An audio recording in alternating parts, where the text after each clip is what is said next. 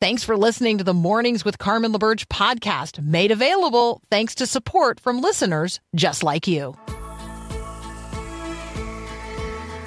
Inspiring you to bring God back into the conversation of the day. This is Mornings with Carmen LaBerge on Faith Radio. If we're gonna fly, we fly like eagles, arms out wide. If we're gonna fear, we fear no evil.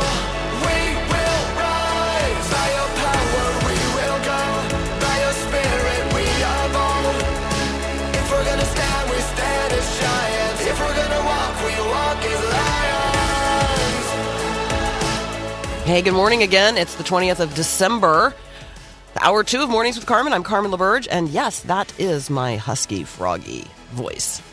I feel better. I just sound worse. So there you go. Thank you so much for your prayers and your concern. At the end of the last hour, we teed up the idea that maybe this Christmas we could send thank yous. We could lift up thank you prayers. We could send thank you cards. We could send thank you emails. We could express gratitude to God for ministries that have made a real impact, a real difference in our lives. Not necessarily this year. Maybe you'll have to go, maybe you'll have to go back a number of years. So Anne says, Camp Chamonix in Motley, Minnesota, where I heard the gospel for the first time. David says, my music minister, who saw the calling of God on my life at age 12. For me, Young Life would be one of the ministries that's made a huge difference in my life. Others here have said Marriage Encounter, Teen Challenge, Navigators, Christian educators of all kinds. Yes, we're so thankful, aren't we, for the people who have sown the word of God into our lives and walked with us as disciples on our journey of discipleship. A ministry called Royal Servants, another called True Face. Bill Arnold's Guy Talk, and I really appreciated this one. The congregation in Chicago who paid my 3 years of tuition for seminary. Wow, that is extraordinary. Yeah, that is certainly a group of people who made a huge difference in the life of one individual, and through that one individual, then so many others. So thank you so much. Andrew says, mine is Faith Radio on the Carmen LaBerge Morning Show. I didn't know this existed until this past May. And didn't know that I could still be affected by things. I know I'm 50, Andrew shares. But wow, this year has been very eye-opening. I've learned a lot. Thank you very much. You are my ministry that I want to recognize and send prayers to you and those little throat boogers. Yes, thank you, Andrew. Need to find a new home. Yes, they do. They definitely need to be expelled. Andrew, thank you so much for that. Nancy says, thanks for the prompt. I'm going to contact the youth leader who shared the gospel with me. And then requests still rolling in for, Christmas miracles. We all know, we each and all know someone who needs a Christmas miracle. This is a prayer request that came in this morning. My nephew's daughter, Emma, is 17, and she has micro leaks of CSF. She had a number of surgeries to try to patch them, and she recently had seizures because of the pressure changes in her brain and spinal fluid. They're believers, but she needs a miracle. Father God, we lift up Emma today. We put our hands together. We bow our heads. We come before you in the name of Jesus as brothers and sisters in Christ. And we ask for you to do what only you can do, which is give healing by your grace. You are the one who conceived of Emma in her mother's womb, and she is fearfully and wonderfully made, and you know her full well. You know the number of her days that you have ordained for her. And so, Father, if it be your good and gracious will, grant healing to her body, we pray. We are in the midst of our Give Hope for Christmas, and today we're going to share a conversation that I had with Marlene, who nominated someone for Give Hope for Christmas. And so let's celebrate together the way God is pouring forth his hope through this ministry. Hello. Marlene, this is Carmen LaBerge from Faith Radio. How are you? Hi, Carmen. How are you? How are you today? Carmen, I'm okay. I will not complain about anything. I'm blessed. I woke up this morning. Amen. Well, we love that you're such a good friend of Faith Radio, and you nominated some folks for our Give Hope for Christmas, and we wanted to call and tell you that they have been selected to be blessed this year. Carmen, you absolutely just made my day. I'm their nana, so I nominated them, my grandbabies, because they've been through so much. Well, they're your grandbabies, but you've also adopted them as your own. So tell me a little bit, without saying their names, because, they are kids, but tell us a little bit about them and why they could use some hope this Christmas. Well, they have come a long way. They were born, as I said in the email, as preemies, and the reasons I won't get into because I'm not the birth mom, but they've just been through so much, and I've had them for close to 5 years now, and they have grown so much, and they're just simple children that I just like to do special things for, because I've learned from them as much as they've learned from me, and they just bring joy to my heart. I am a single grandma who have grown children, but I'm reparenting with these two beautiful children, and they touch my heart. You're going to make me cry, Carmen. Well, your story is really incredible, and your own spirit of adoption is so dear and sweet here. I know that you gave up working full-time so that you could spend a lot of time with them, and now you've returned to full-time work, but that transition is always hard. Always hard, Carmen. Yeah, it's so hard. Yeah, they were medically complex cases, so they have a lot of medical issues, one being a club foot, and the other had a feeding tube for the first 2.5 years of her life. The reason I went part-time was there were surgeries and all of these things that they had to do, and I just couldn't do it working full-time. Yeah. So the transition has been really tough financially and otherwise, just trying to get back in on the full-time, balancing that with school and everything. So, you know what? But God is good, and He is the one that pulled me through all of this. I couldn't do this without the help of the Father. I just couldn't do it. Amen. Marlene, we love you. We're going to be getting the gift card out to you to share as a blessing with those sweet girls. And we want to thank you for being a part of the Faith Radio family, and thank you for allowing us to give a little hope this Christmas. I really appreciate it. It's blessed my heart today. My heart is very warm right now. Mine too. Thanks, Marlene. Thank you so much. You guys are awesome. Don't you just love Marlene? I mean, I just adore her. She listens every day, so good morning, Marlene. I know you're listening right now. And we want to celebrate the way that God has called each and every person who's listening into ministry. In Marlene's case, right, called her into a ministry of adoption of her own grandchildren. God has called you to be an ambassador of His kingdom and to live the values of the kingdom of God in the midst of the kingdoms of this world. And it is hard, and I recognize that. And so thank you for the privilege of coming alongside you and giving some hope to some friends this Christmas. Our friend Bill English is going to join us next. There's a company out there called U.S. Steel. My guess is that's a company name that you're familiar with.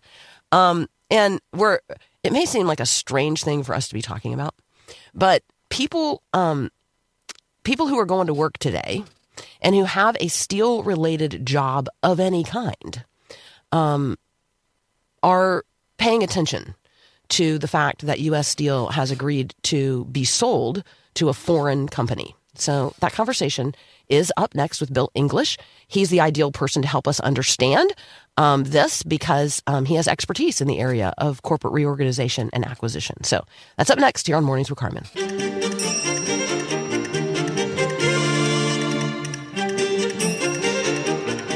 Our friend Bill English is here from BibleandBusiness.com. Good morning, Bill. Hey, good morning. How are you doing? Well, I'm a little froggy, but other than that, I'm good. Are you feeling better than you're sounding? Yeah, probably. I probably feel better than I sound. Yeah. Yeah, okay. All right. So, we don't really need to get into all of the dot and tittle of this huge global conversation about U.S. Steel being sold to Nippon, which is a Japanese company. What I thought would be helpful is, from your perspective and your experience, like frontline workers today in all kinds of industries that are related to U.S. Steel and steel workers in particular. Can you just talk with us about the people affected when a big company makes this kind of transition? Usually, it's pretty seamless at the grassroots level. If Nippon, or however you say them, if they buy U.S. Steel, if the deal goes through, checks are cut, papers are signed, the average worker in the average job isn't going to really notice anything right away. But over time, Nippon has, I'm sure, a different culture than U.S. Steel has. And Nippon is over time going to naturally, I think, less enforce but more infuse their culture into U.S. Steel. And I think some of that culture will start to be felt at the grassroots level. How long does that take? I don't know, probably 6 months or a year. And at some point, though, the U.S. Steel workers are going to realize, wait a minute, we work for a Japanese company now that has a different culture, different values. Maybe some of the values overlap with U.S. Steel ownership. I don't know. But certainly they're going to start to feel it over time in small ways, or maybe in a couple of big ways. But right out of the chute, I don't think they're going to experience anything major. But they're concerned. Like you can imagine the anxiety that they're feeling, but it's not a done deal yet. I think that's important to recognize as well. And so let's just be praying for everybody involved in this. It's a huge industry, and it affects people across industries, because this is, it's a big deal. Turn your phone over right now. Is it an LG? Turn your phone over right now. Is it an LG? Did you know that LG is a family-owned company? Bill, I'll just confess, I didn't know that. This conversation is about a company based not here in the United States, and so there's a whole different set of issues. But I thought it was a good opportunity for us to talk about how family-owned companies do need to prepare in advance, well in advance, and revisit their plans for succession. Yeah, that's one of, now you're actually in a sweet spot of mine. This is one of the things that I and my partners at the Platinum Group, this is what we do for a living, is family succession planning. I have an article out of Bible and Business called Justice is Never Enough. Justice is Never Enough. And I go through a number of local stories that are very similar to this story that you found in the New York Times. For those who wonder, the story is at the New York Times is called "Family Split at LG. A South Korean Giant Tests Corporate Succession." And really, what the founder did here is not unlike what other founders of much smaller businesses do. So the founder's name was Koo Ban-moo, and he dies. It's a $10 million LG conglomerate, but he wants to give 75% of the estate to his nephew that he adopted as his son so that he could have male heirship. He wants to give 75% of the estate to that nephew. The daughters and the mom are suing because it isn't fair, and they should have they should have more in it. There's two sides to this, Carmen, and maybe you want to do these two sides after the break, but I'll just outline them very quickly. The one side is the owner gets to do with what the owner owns. The owner gets to do with that whatever he or she wants. But the other side is you have children who interpret succession activities in terms of value and love statements. Mm-hmm. Mm-hmm. And that is something maybe we can talk about after the break. I love that idea. All right, we're talking with Bill English from BibleandBusiness.com. Do you place particular values like love and worth upon the conversations that you're having about whatever kind of succession is going on in your family? Any conversations about how the assets that are under the stewardship of the current living generation are going to be distributed to the generations after them? all of that is relevant in this conversation. And so Bill English is going to help us understand that. You're listening to Mornings with Carmen. Feelings, nothing more than feelings. I mean, seriously, if all we had was nothing more than feelings, we would just be lost in a sea of mush. Hello, friend. I'm sure you have noticed by now that feelings are a terrible barometer of the truth. Our feelings are affected by the weather, world events, what we ate last night, whether or not someone we like or love texted or tagged us in a social post, how badly someone else sings. Yeah. So if you're feeling lonely right now, I want you to ask yourself, am I really ever truly alone? Of course not. As a follower of Christ, Jesus promises to be with you always. He's literally with you right now, in the thick of it, in the midst of whatever circumstances you're dealing with in your life. So I want to be a source of hope and encouragement to you today. If you are struggling to make it, even just to the next moment, if you're feeling lonely, text the word hope to 877-933-2484.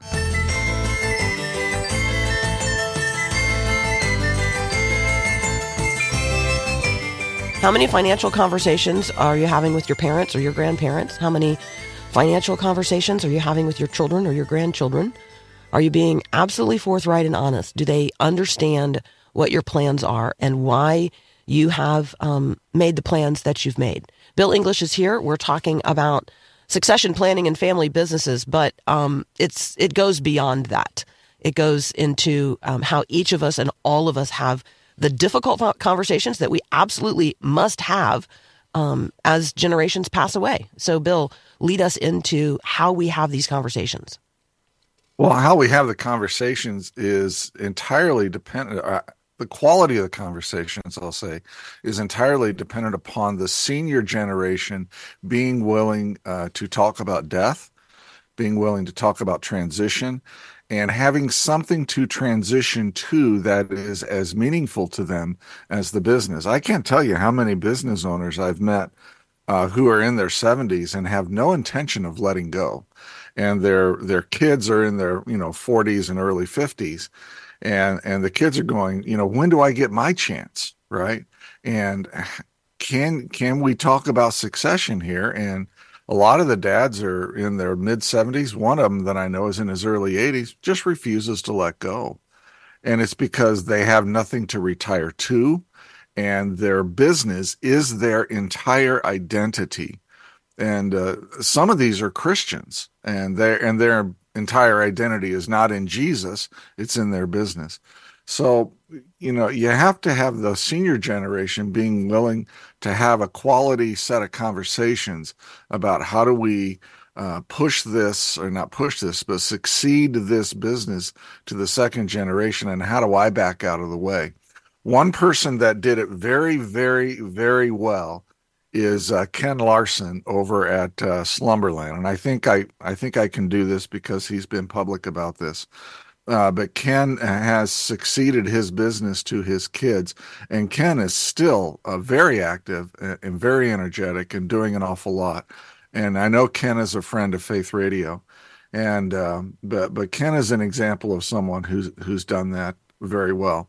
The other side of it, Carmen, in terms of the conversation, is that the junior generation has to be willing to hear some things that maybe they don't want to hear.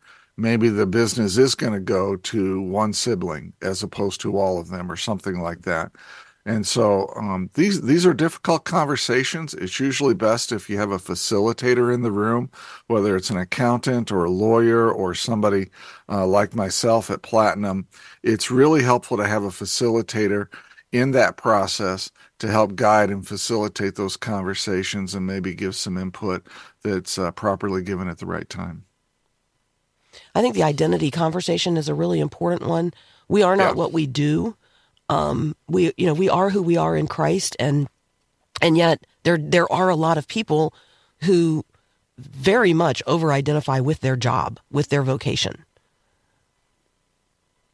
Yeah, I couldn't agree more. When in general conversation, if I were to meet you for the first time, probably the normal conversation for me to ask you, Carmen, would be, oh, what do you do? Mm-hmm. Not, who are you as a person? Of course, that's a harder and more intimate conversation, right? And maybe the do conversation leads to the who you are conversation, but still, am I a child of God, a saint that is saved, right? Or am I a CEO or a business owner or an attorney or an actuary or, whatever? Are you having a who conversation or are you having a do conversation? That is a good one. That is a good, simple, easy hook for us to hang our thoughts on today. When you meet a new person or when you're getting to know someone, are you having a who conversation or are you having a do conversation? It'd be great if we could figure out how to better have who conversations. Who are you versus what do you do? And we are human beings, not human doings, but that is really, really difficult because we are a doing culture. I mean, we just are. Yeah, we are. And I would love to see more Christian business owners become a little bit creative in how they succeed their businesses onto the second generation, and pull some wealth out and live at maybe well below what they could live in order to be more generous towards God. In the end, we all lay on the table after we pass, and we're naked, and they're sitting there embalming us, and we take nothing with us. Mm-hmm. And so let's live with this idea that we're going to be generous towards God while we're on this earth because God has been generous with us. Let's live for the treasures that we're storing up in heaven, not try to protect the temporal treasures of whatever we might have here on earth. That's a really good segue to just a reminder that we are all in a family business. I mean, we have a Father in heaven. He has an agenda. It's unfolding in the context of human history. We're all in the family business of God, which means that everyone, everywhere, is our business as gospel advancing people. The primary product, I suppose, is the gospel. It's the advance of the kingdom. And that's just not how we think in our culture. And so I think that helping us think differently about the business that we're in, if our primary calling is gospel advancement, always and always, then everything is secondary to that. And we'll fight a whole lot less about the secondary things. Yeah. Yeah. Good words, Carmen. Very good words. Let's see. We got people jumping in on the text line. Yeah. So what you said made me think it's rarely thought of this clearly. So thank you so much for this conversation. So thank you. There you go. Appreciate that. Appreciate our actuaries who are out there listening this morning.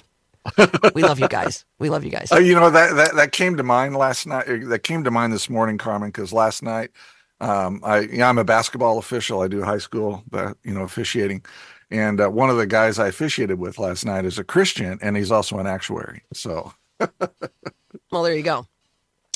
He's listening this morning. Maybe not the same one, but there you go.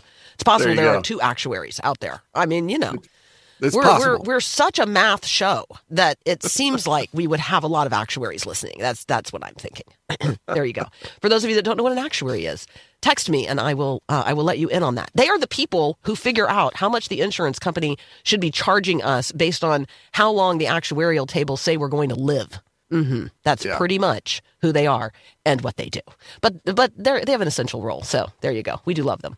Bill, as always, thank you so much. Merry Christmas. Merry Christmas, and Merry Christmas to everyone listening.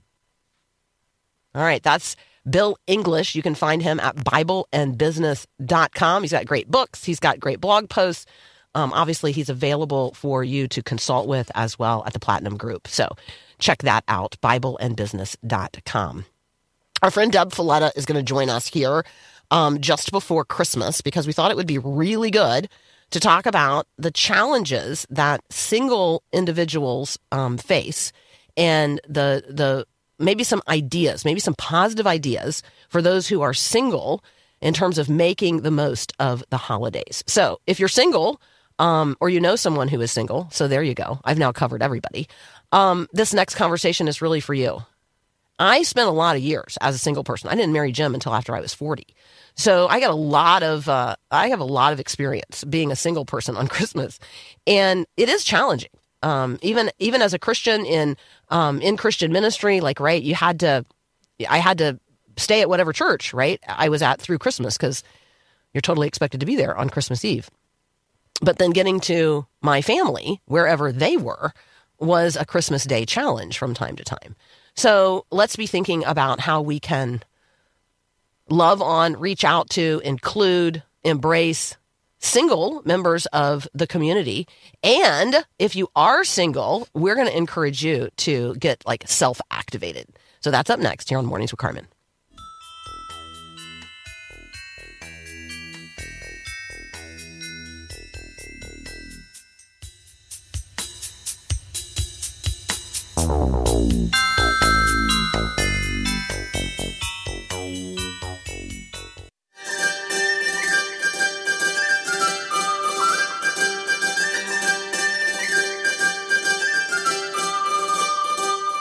Are you single? Are you single? Are you an adult who is over 18 and not married? Maybe divorced, maybe widowed, maybe never married. Are you single? You are not alone. 118 million adult Americans, 118 million adult Americans are single. Did you know that? That is more than 46% of the U.S. adult population. That's according to the U.S. Census Bureau. Just think about that for just a moment. So if you imagine that the whole world is in a coupled or familial relationship, like there's more single people out there than you might imagine. 117.6 million single adults in America. Deb Fileta is joining us, and we're going to talk about how single individuals can make the most of the holidays. Deb, good morning. Hi, good morning. It's good to be with you. Thank you so much. I am a little froggy today, but just carry on. Oh man, I think everybody's a little froggy these days. So talk with us about this reality of being single, particularly during the holidays. Yeah, it's interesting because we probably live in a time where there are more people who are single than ever before. If you think about, we get married later, and then we have such high divorce and separation rates. People live longer, so there are more widows and widowers than ever before. So this is a reality that many people are single during this time of year.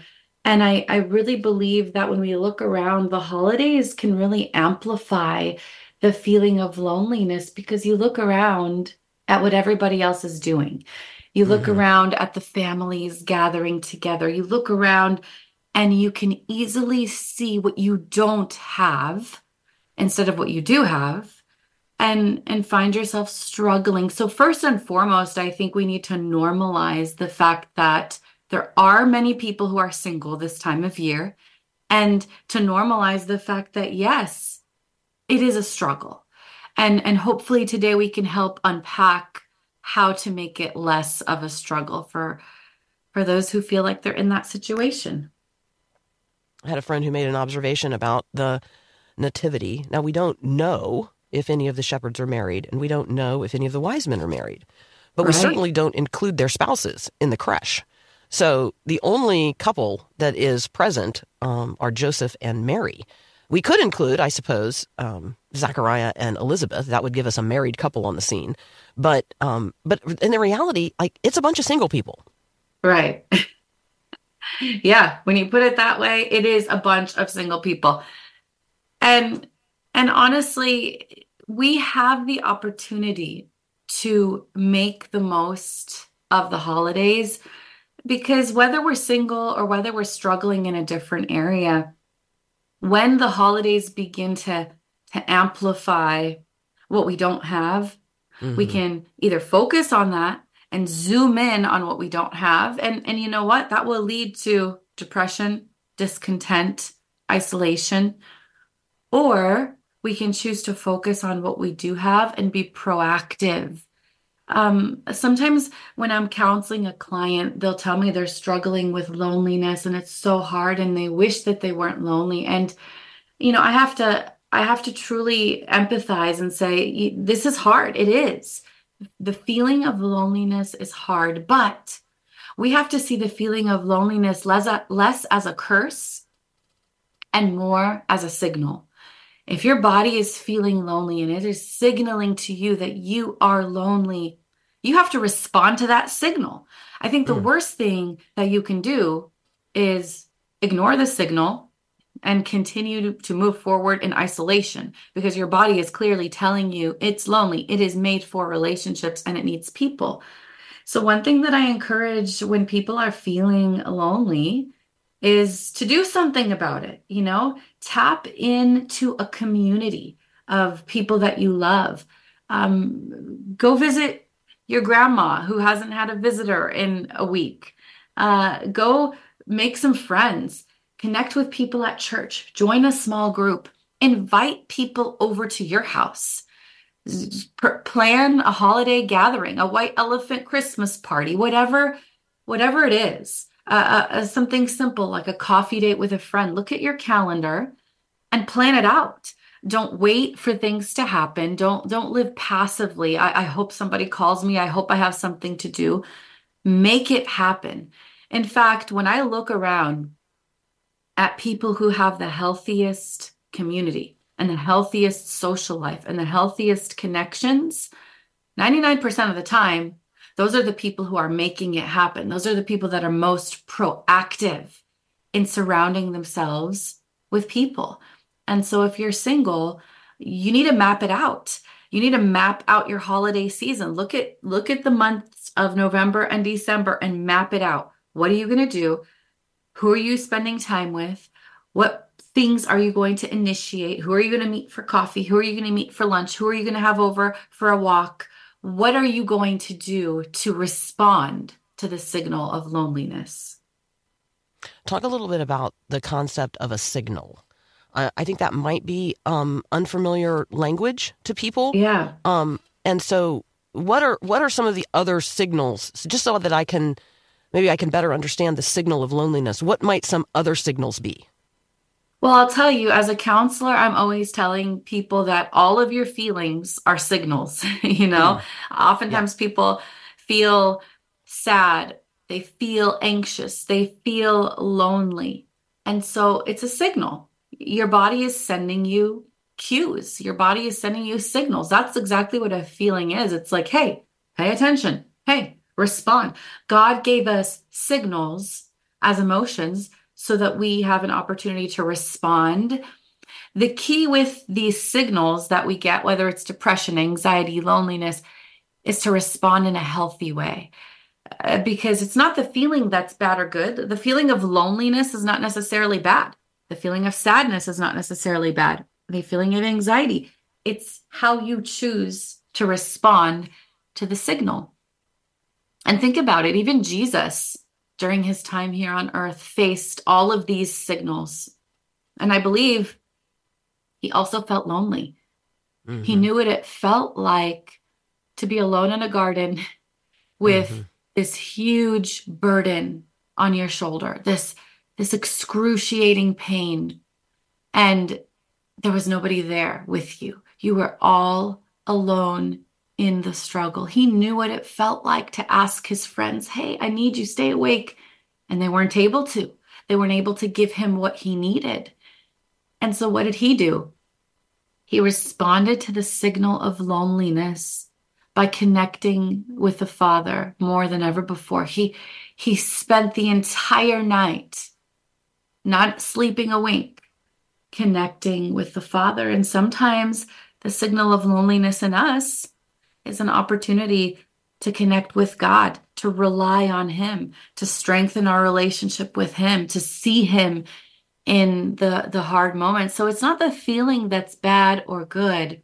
It's how we respond, how we choose to respond to that feeling that'll either lead us down the path of health or lead us down the path of dysfunction.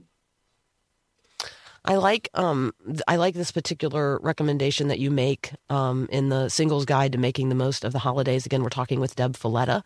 You can find what we're talking about at debrafileta.com.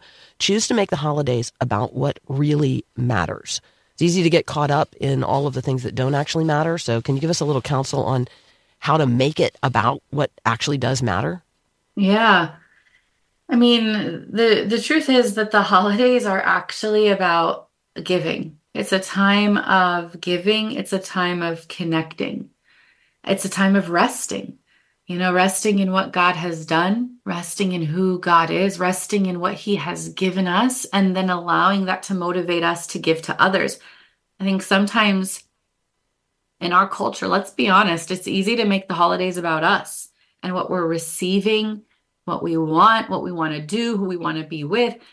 But what if we could take the holidays and actually make them about what we have to offer the people around us? These are some of the greatest opportunities that we have to invest in interactions, to get to know people we may have otherwise not had the chance to do, to connect with God in church and in worship and in prayer, to visit those who are lonely and in need.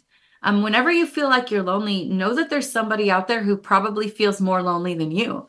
Exactly. And so what does it look like to find people who are in need and take your loneliness and use it as a balm to help others who are feeling and experiencing the same thing, especially when the solution is found in connecting with one another. And so what if we came into the holidays with that attitude, whether we're single or married, but the idea of, what is it that I have to offer you, Jesus? What is my gift to you? As the Magi brought their gifts, what is my gift to you this holiday season? It's funny, isn't it, that it's the birth of Jesus? We're supposed to be giving him presents. Mm-hmm. You know what I mean? It's his birthday.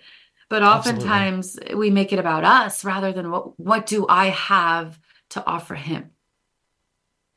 We're going to continue our conversation with Debra Fileta here in just a moment. We're going to pivot, and we're going to look at 25 holiday activities to love and be loved. I doubt we'll get through all 25, but we'll send you the link to them at truelovedates.com. You're listening to Mornings with Carmen. Listen to Faith Radio live or on demand no matter where you go. Download the free Faith Radio app at your app store today.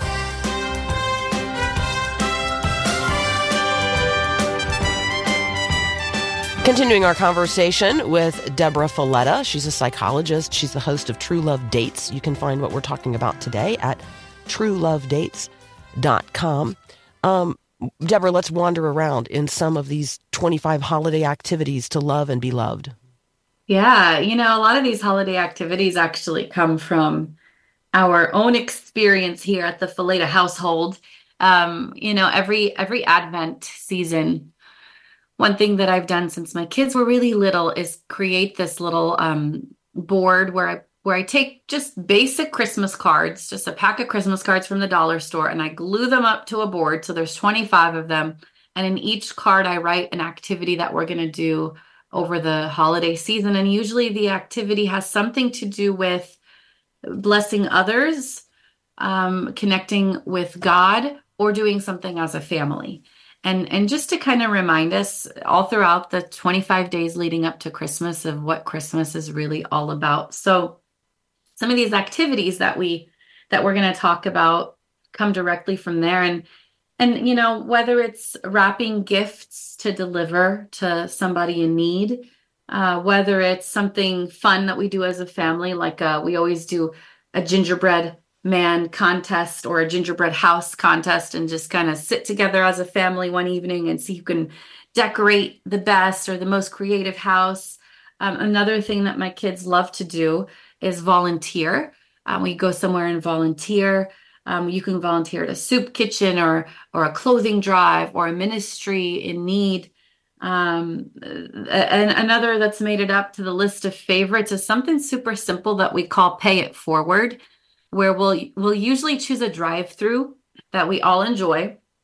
These days it's Chick-fil-A, and we'll pay for the person behind us. Like, hey, we want to pay it forward for the person behind us and encourage them to pay it forward as well. And one time it set off a series of paying it forward for a few hours where people were just paying it forward for the next person and the next person. And it's funny because, technically, if you're paying it forward, you just paid for somebody else's meal. Somebody else paid for your meal.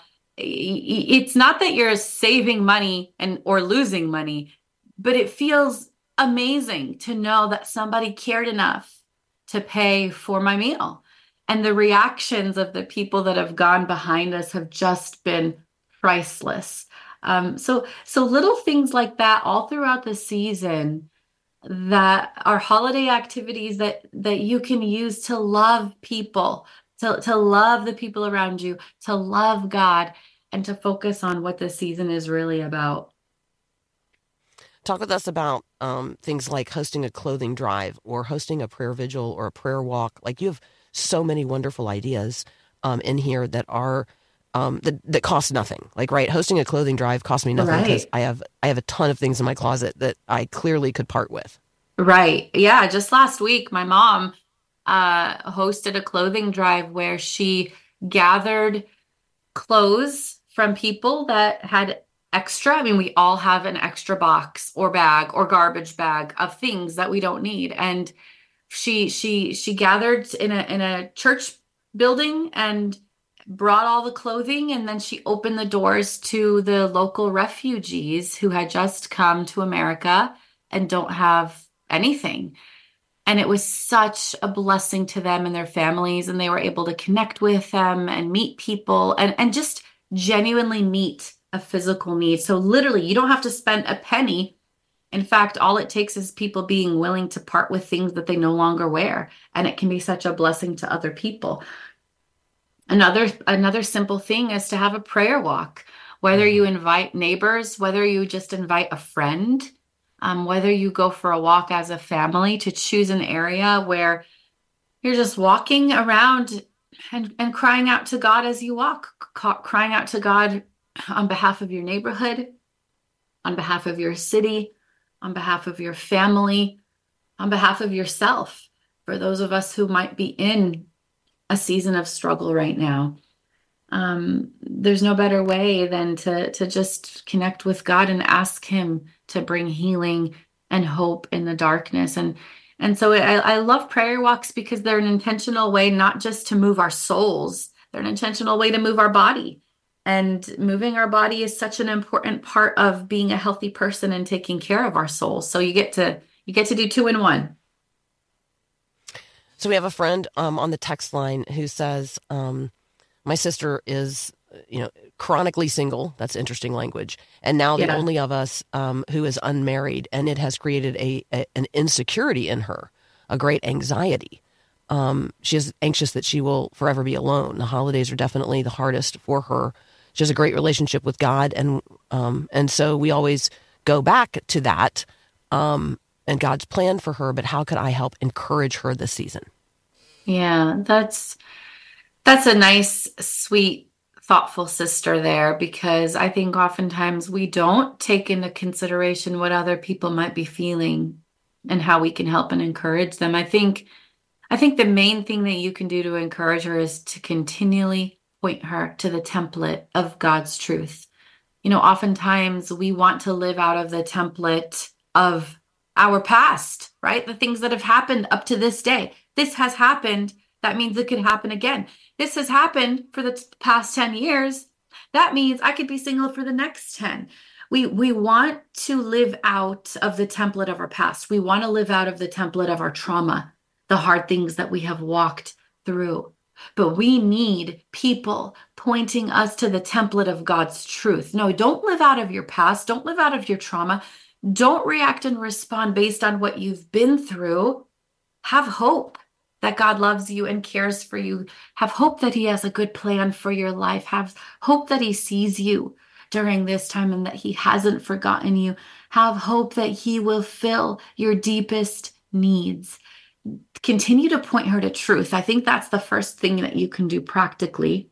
And the second thing you can do practically, invite her into your life. And I'm sure you're already doing this as her sister, but for those listening who might have people in their life that are single, Don't forget about your single friends, married people. Invite your single friends over to your house. Invite them to come over and hang out with your family. I think sometimes married people feel insecure, like, well, we don't want them to feel left out. We don't want them to feel like a third wheel. We don't want to remind them of what they don't have. We don't want to, pour salt in their wound. And so we fail to invite. We fail to bring them in. But I think one of the best things that you can do for the single people in your life is to include them as brothers and sisters in Christ in what you are already doing. Have them over.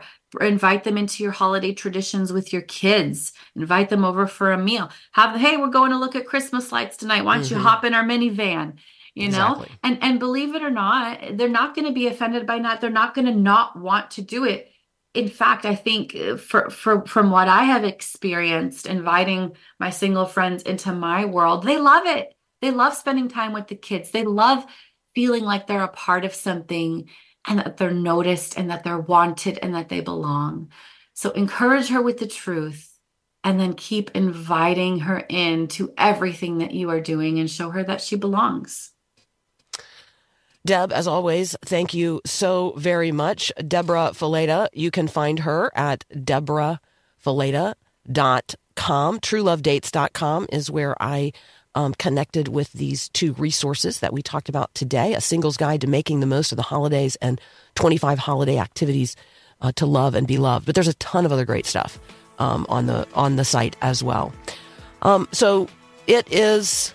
I don't know. Is it Wednesday? It is Wednesday. The Wednesday before Christmas. It is the 20th, which means tomorrow is going to be the shortest day of the year in terms of the light available. But here's the good news. The light shines in the darkness, and the darkness will never overcome it. So let's be people who seek out the light today, seek to reflect the light of Christ into the world around us. Go be shiny, my friend. Go be shiny. Shine with the light of Christ into the world that he so loves, that other people might turn and take a look and consider who he is, that they might actually consider what the real meaning of Christmas is all about. Have a great day, and God bless.